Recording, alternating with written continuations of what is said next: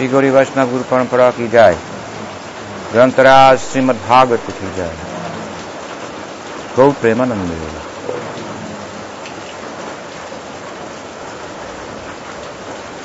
Reading from the second chapter, first canto, Grantharaj Srimad Bhagavatam.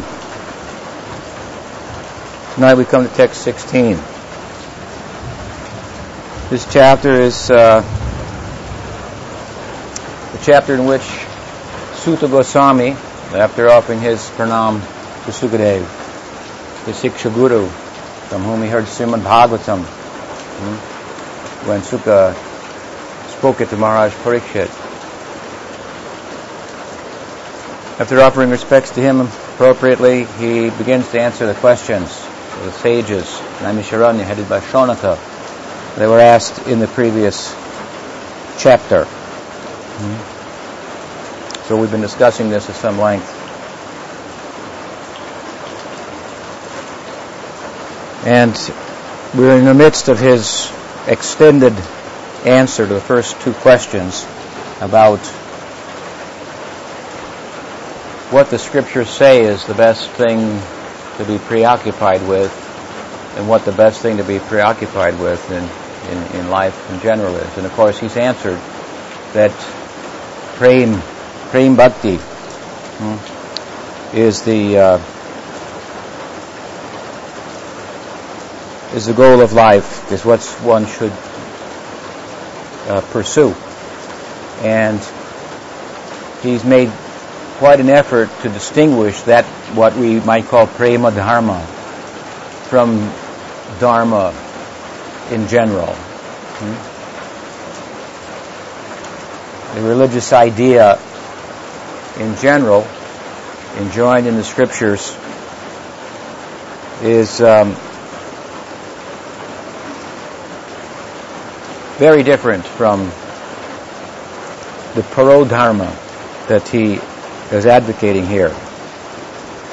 But we can understand from his advocacy that this idea of parodharma, this prema bhakti, it's not widely understood. At the time this was spoken, people were certainly of a religious frame of mind. So much so that their religious orientation practically became an impediment to their bhakti, to prem bhakti. So he makes a great effort to distinguish the difference between varnashram, between following the general scriptural mandates that pertain to one's duties relative to one's particular physio-psychological makeup and so forth. A very tedious affair, and the results of which are meager, really, in comparison to prem bhakti at best. And when properly understood, he has explained this varnashram, this dharma marg, karma marg, if you will, same idea, is fruitful when it leads to liberation. So that means to say that there's a way of being engaged in the karma marg that produces a fruit that is more desirable, meaningful, that has some substance in comparison to that pursuit for material acquisition, which is something that's here today, but it will be gone tomorrow.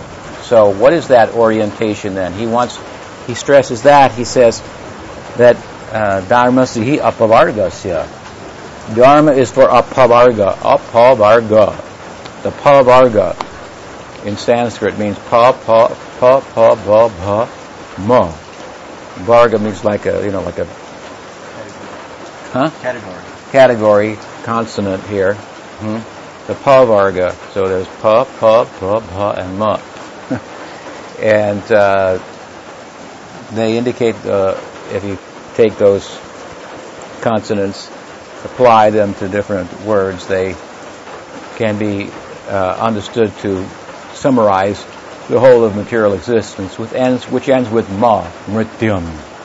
death. Work hard, work up a sweat, probably call it foam, like a horse. The horse works hard and the foam comes in his mouth and so forth.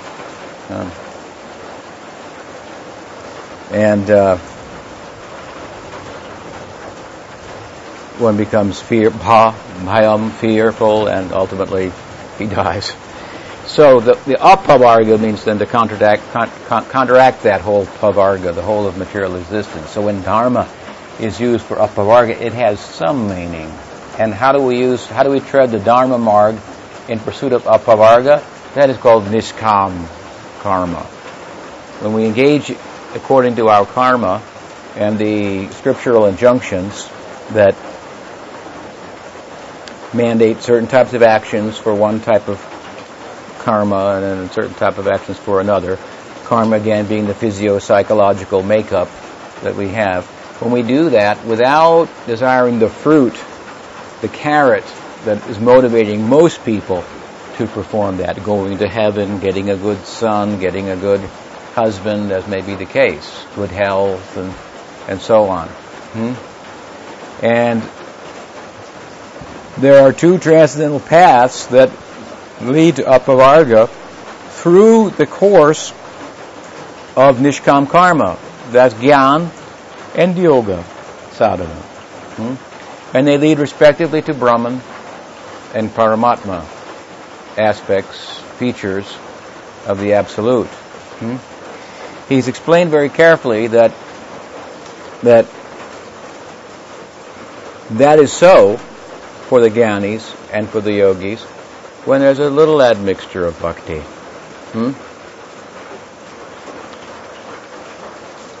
Then there is the path of bhakti itself, Shuddha Bhakti, which doesn't pass through Nishkam Karma Yoga. In other words, one doesn't have to engage in Nishkam Karma Yoga or Nishkam Karma, same idea, in order to tread the path of bhakti. One only needs faith in the efficacy of bhakti, which takes a lot, because it seems so simple, and you just unplug from the whole Dharma Marg and all the injunctions there that govern the whole of our human life, and that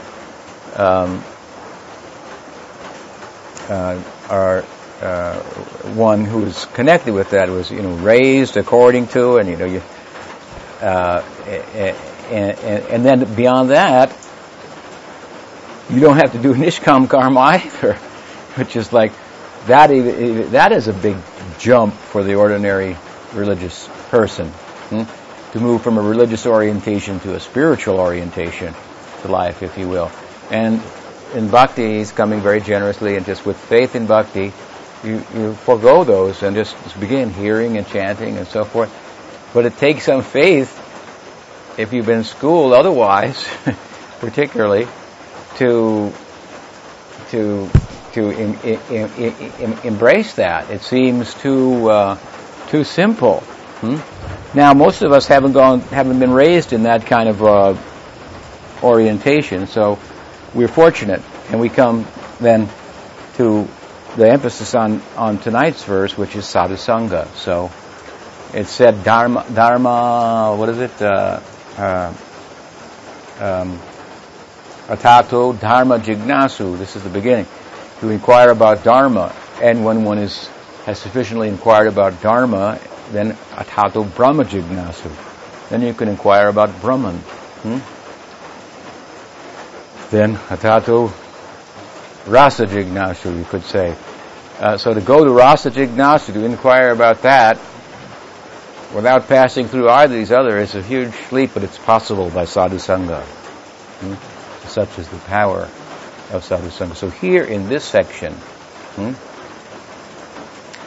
he's described the absolute truth, Brahmeti, Paramatmeti, Bhagavaneti, Shabdete, for different types of transcendentalists.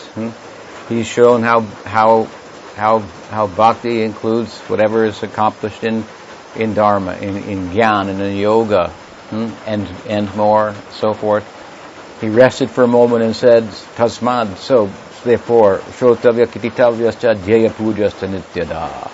he emphasized hearing, chanting, and smaranam. Shravanam, Kirtanam, Smartanam. You'll find in Bhagavatam throughout, these are the three things that are most emphasized amongst the Navalakshan Bhakti. There's Archana and there's Vandanam and so forth, but these three are emphasized, and they're very relative to Rag Bhakti, which is what Bhagavatam ultimately takes us in the direction of. So, he said, so therefore, one should hear about, chant about, and meditate upon Shota Vetikititabhyasa Jaya Pujasta Nityada. Bhagavan Satpatam Pati, he said. We should hear about, chant about, meditate on Bhagavan Satpatam Pati. It says Bhagavan, not Paramatma, not Brahman, but Bhagavan. And he describes that Bhagavan as Satpatam Pati. It's very endearing. He says, who's the pati of the Satpata, of the devotees who are thoroughly honest. Satpatan is another name for devotee, probably just to say, who's thoroughly truthful. Dharma prodita kaitavotra paramo nirmat saranam satam. Foregoing all other cheating types of religion. Cheating the self, they really are. So one's thoroughly honest. So that person, Bhagavan Satpatam Pati, he's the protector of the devotee. This is the Swarup Lakshan of Sharanagati, the maintainer, I should say. That Krishna is my maintainer. So with the idea that Bhagavan Satpatam Pati, I'm a devotee, I'm giving myself to the path of bhakti, and that's all I do. Hear and chant and remember about Krishna, and he will protect me. He will take care, he will maintain me, I should say. Pati, he's my maintainer. With this in mind, hear, chant, and remember. With Sharanagati in place, giving your heart to that. It's a mood of dependence. This is the central focus of Sharanagati. I'm a dependent entity. And it's not a bad thing, because what is the nature of Bhagwan? To be dependent upon him and to acknowledge such, this is a wonderful thing. So, like Gita says, that end of the 5th chapter, what does it say? That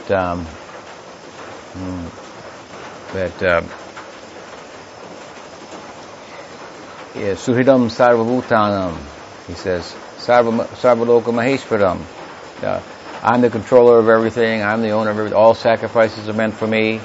Sounds like, what's our position? There's nothing for us. And then he says that Suhridam Sarvabhutanam. But if you accept it, then I'm your friend. So you become the friend of the person who owns everything, who enjoys everything. Your position is enhanced far beyond how it ever could be if you tried to be the owner of everything.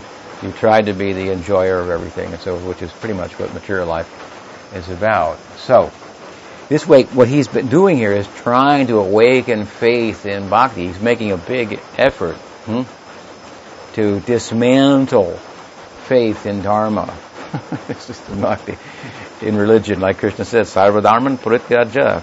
I was asked a question in North Carolina at Drista and Rudrani's house that how to love God.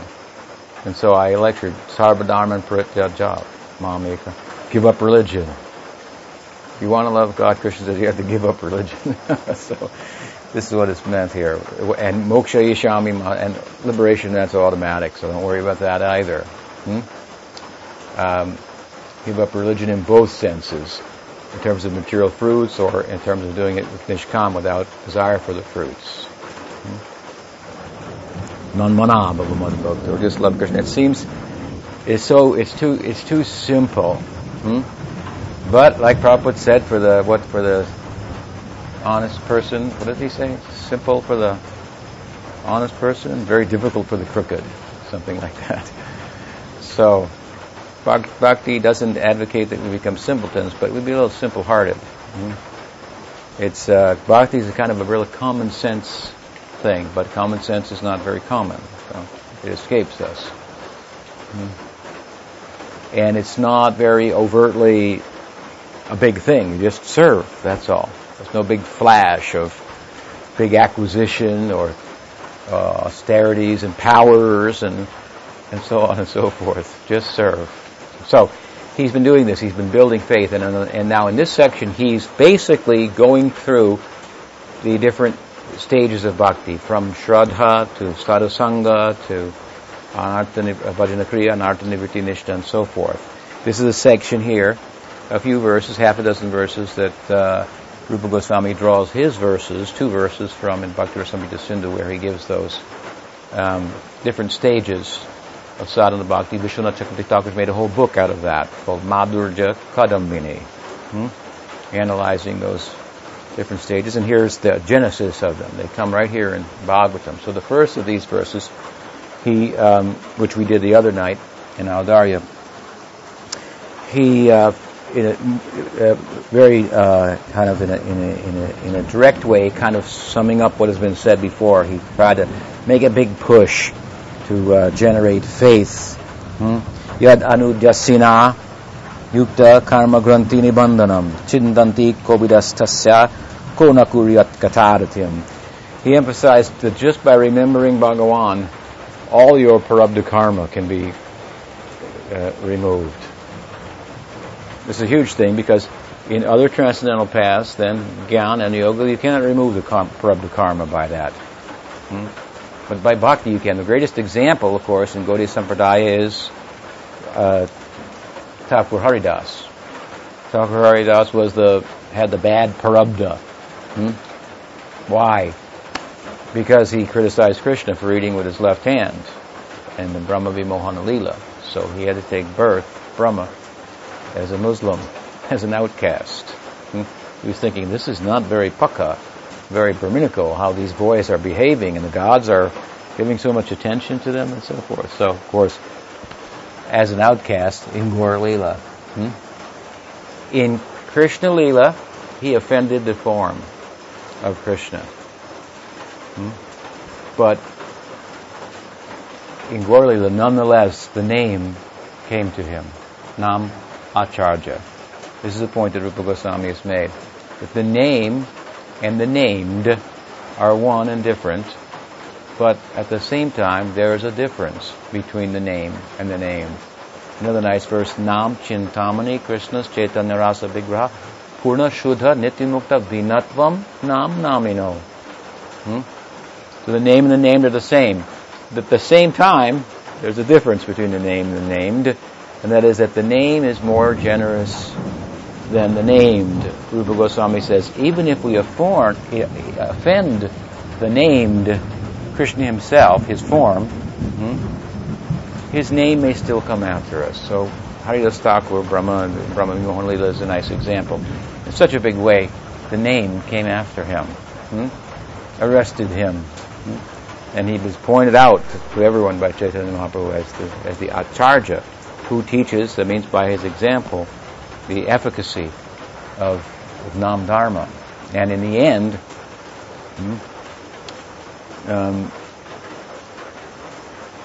he passed from the world of his own will, having the darshan of Chaitanya Mahaprabhu, holding his feet on his chest and saying, Shri Krishna Chaitanya, Shri Krishna Chaitanya, looking into his eyes.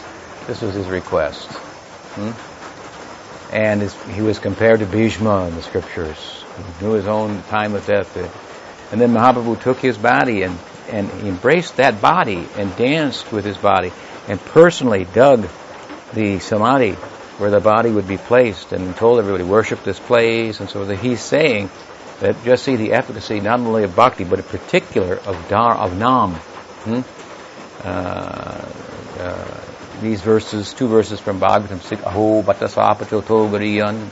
This verse, Yan Nama Deha Shravananu Kirtana Jit Pravradyasmanat Apikachit.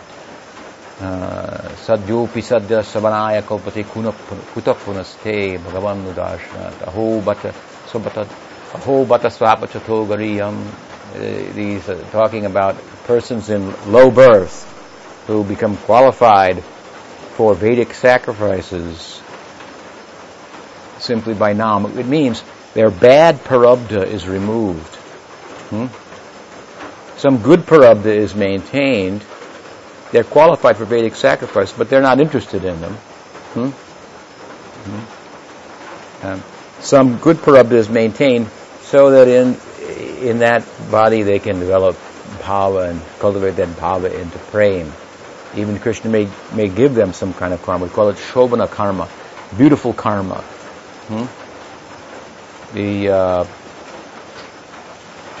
Arranged by him, just so that they can further their spiritual life. Because the body is karma. So you think, well, if the prarabdha is gone, then what? So Jiva Goswami makes the point in Bhakti Rasamrita Sindhu, commenting on Rupa Goswami's short section there about kleshagni, the efficacy of sadhana bhakti to remove suffering. Suffering as a result of karma, the genesis of which is avidya, ignorance. That suffering comes in the form of unmanifest karma that will come, and the manifest karma. So he says it's all removed by bhakti. Beginning with the prarabdha, it means the bad prarabdha start to go away first.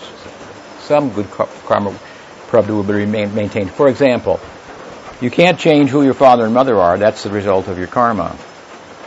Right? But the suffering from your past that should be bearing fruit now, or the full measure of it, then you can be saved from. But at the same time, I made this point the other night, it's also possible to change who your father and mother are in this birth. That takes place in Bhava Bhakti. Mahaprabhu said, Ainanda Tanuja, Kinkaram, Patitamam, Vishameva Bambuva. I want to live in the house of Nanda Maharaj. I want Nanda Maharaj as my father-in-law.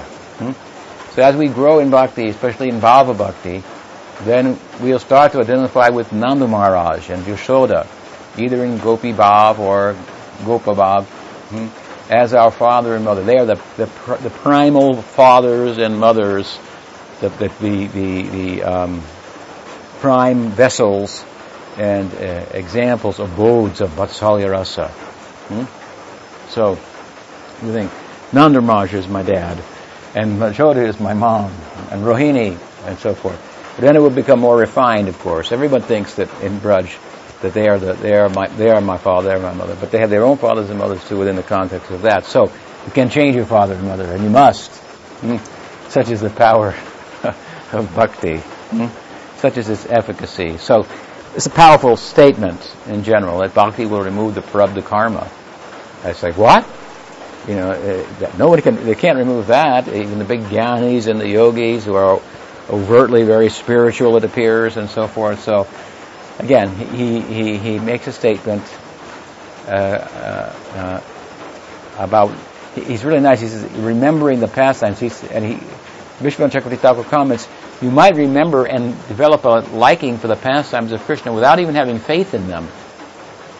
Find people go, I like the stories about Krishna, but they don't have faith in the efficacy or what that all means and the ramifications of it. If they're not treading the path of bhakti per se, but still, just with that, karma starts to be taken away. What to speak, he said, what to speak of those who have faith and are systematically pursuing the path? Surely they will be 100% successful. So, then he says what? He says, tonight's verse, Shusho Sharadhanasya Vasudeva Kataruchi Syan Mahat Sevaya Vipra Punyatirtha Nishevanat. It's the second time he's addressed Shonaka as, O great Brahman. Atapumbe Dvitasheshta Varnashrama Vibhagasa, earlier he said. Here he says that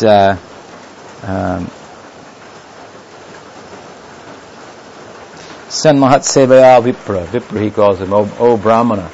So this is a respectful title for Shonaka, the leader of the sages, the rishis who are inquiring and so forth. But at the same time there's something implied here that O big Brahman, O great Brahman. There's a difference between the height of the position that one attains by being a great Brahman, and that being a small, if there could be such a thing, Vaishnava. There's a big difference. There's this Varnashram is nowhere in relation to bhakti. We heard a nice story, a nice explanation of the Braj Leela this morning, Gopal Champa, where there are all the different lines. Women over here, the men over here, the old men here, the young men here, this type of man there, that type of woman there, and so on and so forth. This is he was basically saying there that all this varnashram is external. The real feeling of Braj, we are all one. We are all together. We're all absorbed in the same thing. So Vaishnavism transcends the varnashram. Bhakti transcends varnashram.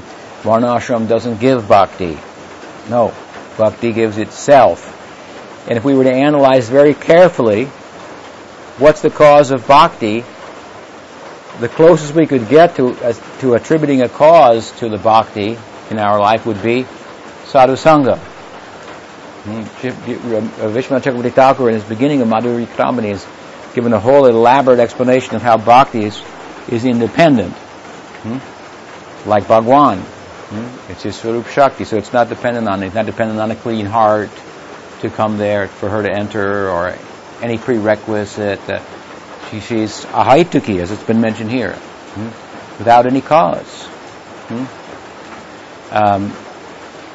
And as he analyzes it very carefully, he says, could be this? No, we said, that can't be the cause. Maybe this is the cause. No, it can't be the cause. Krishna's mercy. That must be the cause. No, he says, well, sadhu sangha, the devotee's mercy. He says, yes, but sadhu sangha is a form of bhakti. So bhakti is the cause of bhakti. But that is as close as we could get to cause.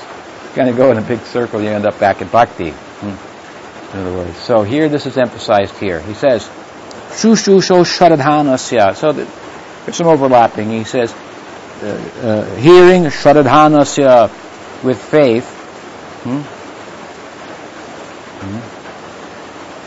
Vasudeva Kataruchi, in such a way that one will develop ruchi for Harikatha, Vasudeva Kataruchi, to really get somewhere in the path, to get a taste, and have one's bhakti driven by a taste, which is the ideal here in Srimad Bhagavatam. Rag bhakti is driven by taste, not by thinking about it, but by doing it automatically. And there will be a thinking that comes from that, a special kind of thinking and reasoning. Shastrayukti, we call it. It can answer all the questions. So, to arrive at that, he's advocating here going about this bhakti in a systematic way. And so first, faith is awakened, and then what happens after faith is awakened? In order to culture that faith and to grow that faith, we bond with others of a similar faith. Similar faith, ultimately in all respects. Same faith means they're Krishna bhaktas. Furthermore, they're Chaitanya Mahaprabhu's bhaktas. And then the faith is coming from the same sadhu. The more you can get all those things together, the more the sangha becomes conducive. Same sentiment for Krishna even. And to put all those things together, then you've got a really potent kind of sadhu sangha. There's sadhu sangha before shraddha. It kind of goes without saying. Again, that gives bhakti. By sadhu sangha we get sukriti, gyata sukriti. Then shraddha is born, so to speak. And then we consciously seek the association of like-minded persons, where our bhakti will flourish. Prabhupada oftentimes give an example. If you have a business idea, you want to join with other people with a similar idea and get help and so forth, and with like-minded association we flourish. It's a common sense thing. So this is a very, very central. In Chaitanya Charitamrita, it said that bhakti is born out of sadhusanga. That's the faith that comes from sadhusanga. Now here we're talking about the faith is arrived at, and so we seek to grow it. Faith is tender at first. So in sadhusanga, satam prasangam mamabhira samvido bhavanti ritkarna rasayana katha tad joshana dashpavagarvatmani ratha shradharatir ratim Chatharatir bhakti anukramashati. So this is what's being described as anukram. This is a verse from Bhagavatam I just cited. Anukram means step by step. To go about this in a systematic way. Step by step. From Shraddha to Rati. And Rati means bhav and prem ultimately. So satam prasanga mamavirya samvido. In the satam prasanga, the sangha of the satam, the devotees, mamavirya, the Kabila Dev is speaking to his mother. Mamavirya samvido. My excellences, my heroic acts, mamavirya, they're always being discussed. This is what the sangha is about. That satam prasanga mamavirya samvido. They rasayana kata. They are always engaged in rasayana. Rasayana means like in Ayurveda, it's like a rejuvenator, rejuvenating elixir. So this harikatha is rasayana kata. He says they're always engaged in this, and they're getting exhilarated from this, rejuvenated from this. And hrit karna rasayana kata. Because you're in their company, this is what they do. It goes in your ear, that rasayana kata. It goes in from their heart. It comes, it rises, and goes into your ear. Then it goes down into your heart, and then in that association, that can be cultured and grown, and you can go step by step by step. So he says here, Shushu Sho Shradhanasya Vasudeva Kataruchi Syan Mahat Sevaya Vipra Punya Tirtha Nishevana. San Mahat Sevaya. Mahat Seva Dwara Mahu Vimuktes Tamo Dwara Yoshitam Sangi Sangam. Rishabdev says in Bhagavatam. The Dwaram, the door to Mukti, and he says Mahat Sevam Dwara Mahu Vimukte. Not Mukti, Vimukti. It's a special kind of Mukti. This is the Mukti of the Bhagavatam. Mukti is one of the subjects of Bhagavatam. There's 10. Mukti is one of them. But Mukti Hitpanyata Rupam. Swarupena Vivastiti. That Mukti is defined in the second canto. Swarupena Vivastiti. It's not Mukti Hitpanyata Rupam, removing the negative, the influence of karma, and something positive. That means to attain bhava, to attain prema. So, not the general idea of mukti. When Sarvabhauma became a bhakta, he could not even hear the word mukti anymore. He covered his ears.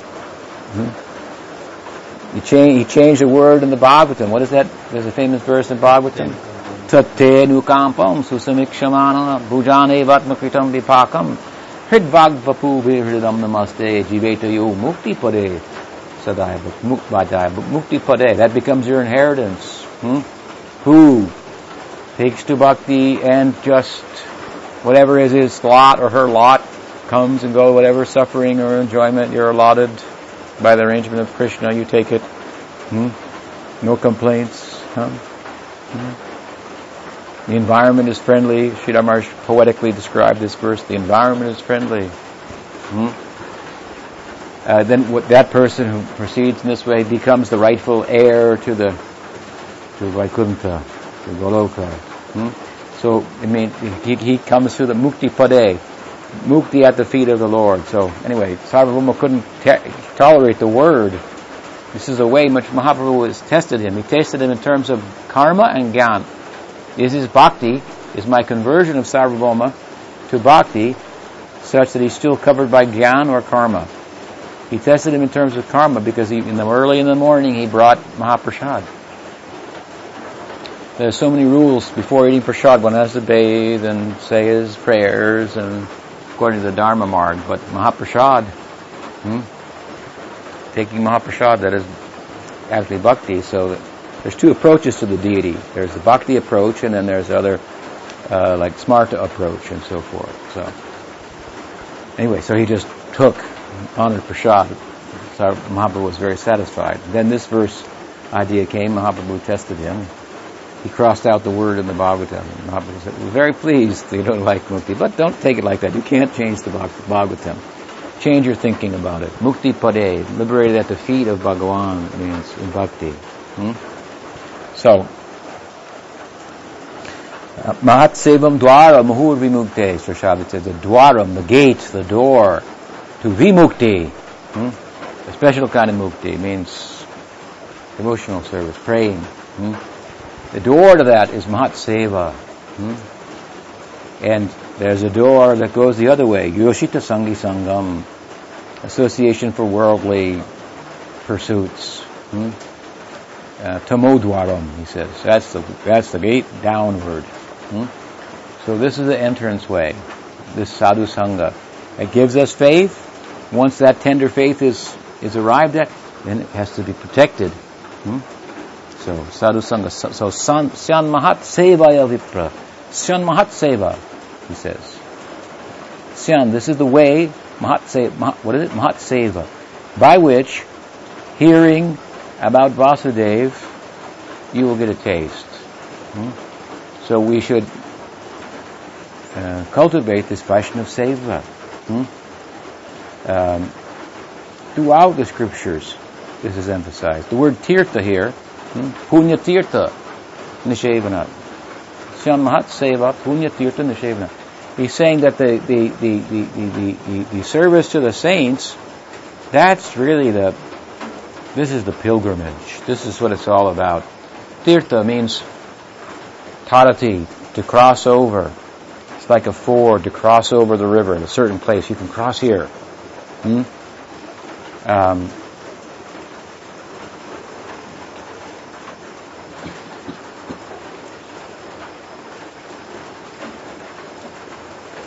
It's like like another dimension or something. Like, you fly with a Bermuda Triangle or something. There you enter into another.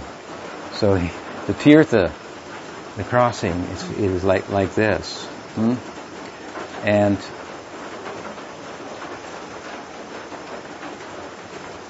the same root that this word is derived from, we find in avatara, tarati, descending down. So this gateway is opened. So Krishna sheds light on the tirtha, the place, the way to go. And tirtha means also, according to the Sanskrit lexicon, means guru. So here he's advocating Syan Mahat Sevaya Tirtha, Punya Tirtha Nishevana. Such real service is done, he said, by serving the Tirtha, which is the Mahat Seva. This is if you go to the place of pilgrimage, you say, well, you didn't go if you went there and took a bath. But if you bathed in Harikatha by hearing from the sadhus who resided that make the place holy, then you've gone there. Otherwise not. It's just eye exercise or whatever, leg exercise, a bathing exercise, and so forth. The Mother Ganges was fearful at the request for her to descend that people would bathe in her and she would be polluted by all their bad karma. But she acquiesced and agreed to come when it was pointed out to her that saints will also reside along your shores, along your banks, and they will bathe in your waters. And so for that she came. And she wasn't afraid then. That was her an inoculation, so to speak. Oh, if the sadhus will live along my shores, along my banks, and bathe in me, and everybody else can come and dump their sins there, I will not be contaminated by that. Such is the power of their sangha. So everywhere this is mentioned. We call it Vaishnavism, so it's about, at its root, serving Vaishnavas. So here he emphasizes this point of sadhu sangha to the extreme. Rupa Goswami concludes his whole section on Rag Bhakti. He says, Bhakta Kripaya. This can only be gotten by the Kripa of the devotees, by the mercy of the devotees. So, from Shraddha yesterday, or the last class, to Sadhu Sangha today. Any question? I have a question. Yeah. It's about you quoted that verse from the second canto about the positive end side of mukti. How does it end? Vyavasi or something, that verse? Yeah. I was wondering, Muktir Hitanyata Rupam Swarupena Vavastitihi. I read something on the internet, and I was wondering, when Krishna kills the demons, you said also in your Bhagavad Gita commentary that when he kills the demons, Baladev Vidyabhushan says that the reason why they get liberation is because he kills their material body and their subtle body. Their subtle body. So I was wondering, why do they get liberation if their material body and their subtle body are destroyed, but they haven't gotten that positive end of it? You know what I mean? Yeah. Well, we find the demons get different types of liberation. For one, they don't all get bhakti necessarily. I was saying don't most of them get Sayuja Mukti? Sayuja Mukti. Besides, is there someone besides Putana that gets? It seems like they all get Sayuja. Yeah, there are others who get Sarupya Mukti. Agasura got Sarupya Mukti. Okay. But so Sarupya Mukti means to have a form like that of the Lord, or something like that. So that's a kind of devotional mukti. According to Gaudiya Vaishnavism, the Sayuja, according to Bhagavatam, the Sayuja is rejected. Sayuja means the merging in Brahman.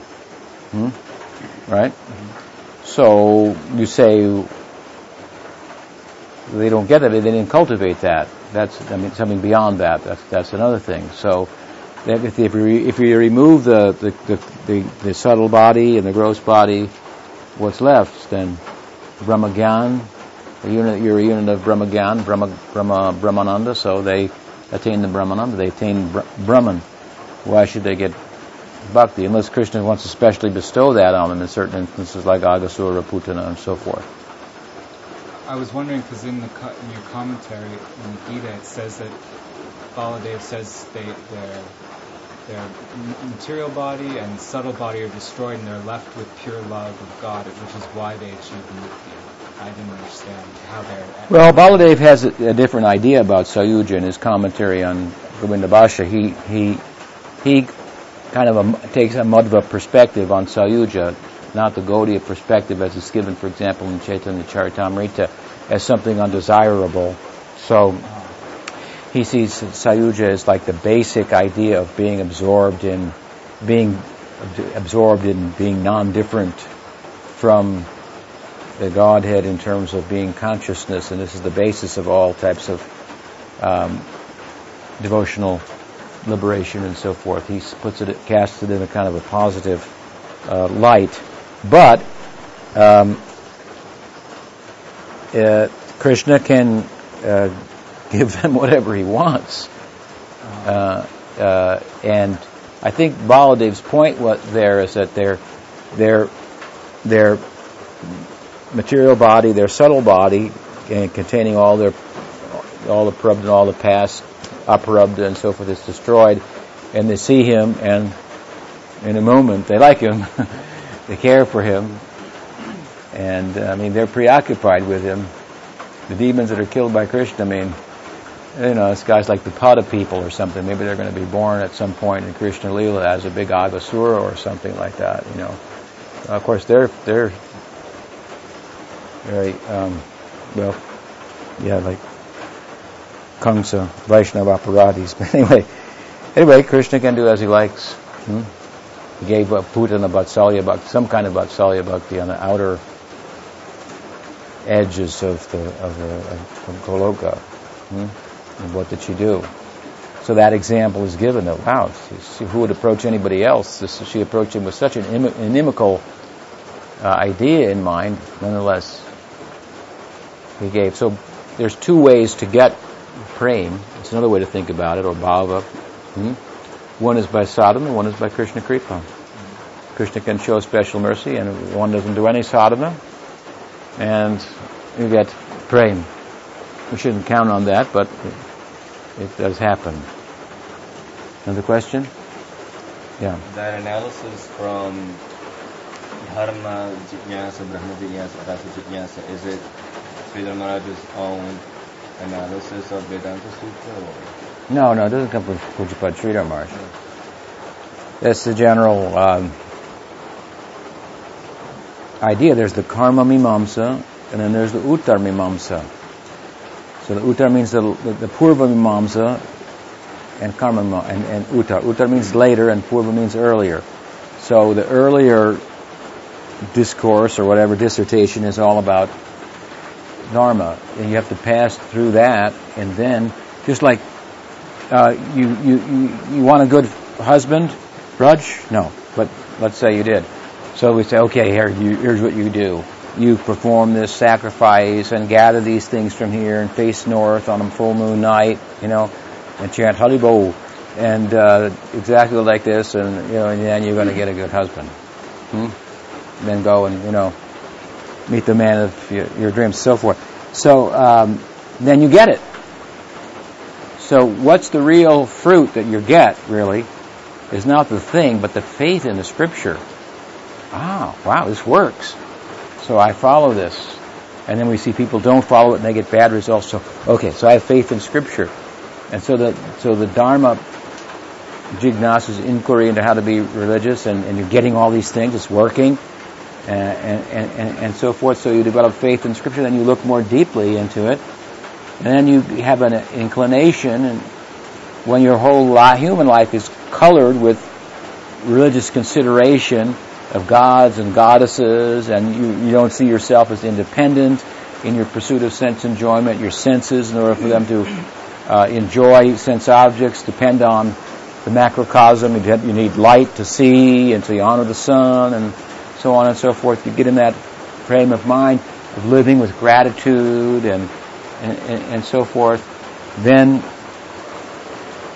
you're in a position to inquire further. I mean, if people, a general tendency is to be material absorbed. So just go to them and say, material things are, not where it's at, give them up, and, it's hard to listen to. So the beginning of the Scripture is the Veda and so forth. How to get material things in consideration of God. So there's some sacrificing there. You can get them, but you have to sacrifice like this. Not just like go after them. And then that's not a good system anyway. You might not get what you want, but this way you can get it. So you develop faith in the Scripture. So Dharma Jignasu then leads to Brahma Jignasu. And this is how Ramanuja would explain the sutras. Baladev makes the point, yes, or by sadhusanga, the intervention. Then so powerful, immediately you can make Brahma Jignasu or Rasa Jignasu, if you will. Sridhar Maharaj used the term Rasa Jignasu. I hadn't heard anybody else say that. But. Another question? Yes? I didn't quite get the point of Shaunakarishi being addressed as a great Dhamma. He said earlier, atapum dvidasheshta varnashrama vibhagasaha.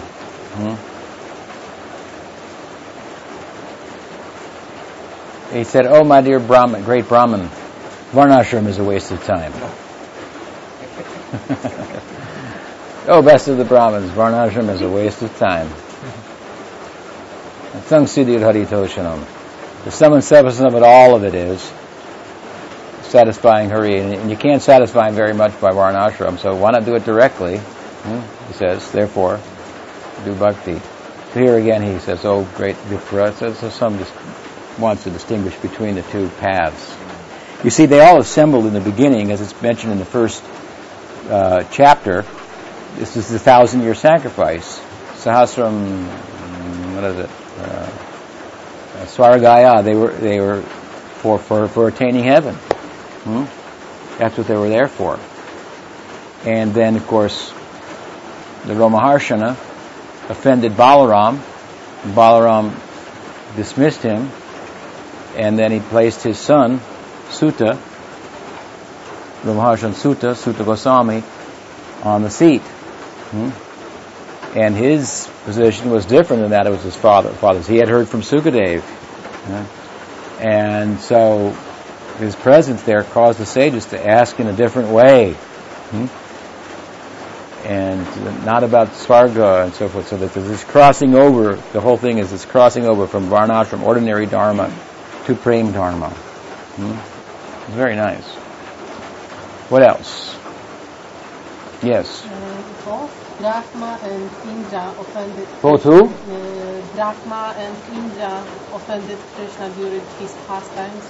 Brahma and Indra offended Krishna. So Brahma got mercy. He appeared as Haridas Thakur, but Indra seems not to appear during Lord Chaitanya. Because he wasn't sincere in his apologies. It's brought out in the Bhagavatam commentaries. Indra was not sincere in his commentary, in his apologies. Therefore, again he offended Krishna. In the Dwarka Leela, when Krishna went to heaven and stole the Parijata flower for Satyabhama, remember? And Indra wanted to fight with him and so forth. So it means that this position of Indra is not good, not desirable.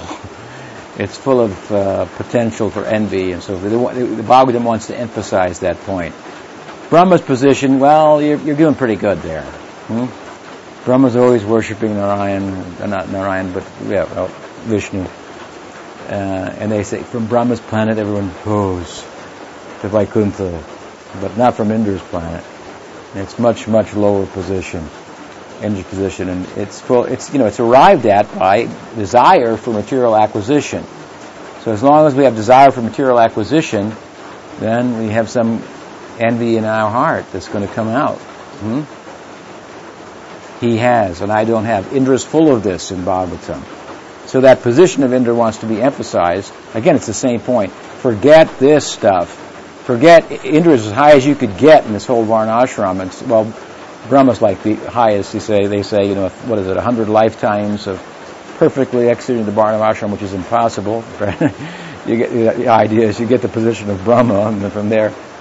So, Indra's position, attaining, the chief of heaven, the biggest guy in all the heavens, is a bad position. It's almost counter to bhakti. To be too good in Varnashram is a problem for bhakti. It's another message. Too much attached to that, then you think I can't. If I don't do these rites and rituals, something will be wrong. So, and bhakti's covered by that. That's not what we're teaching. Gyan karmadi anavritam. So these are positions. Brahma's position, Indra's positions that are being analyzed in the Bhagavatam. I want to say Brahma's position is better than Indra's.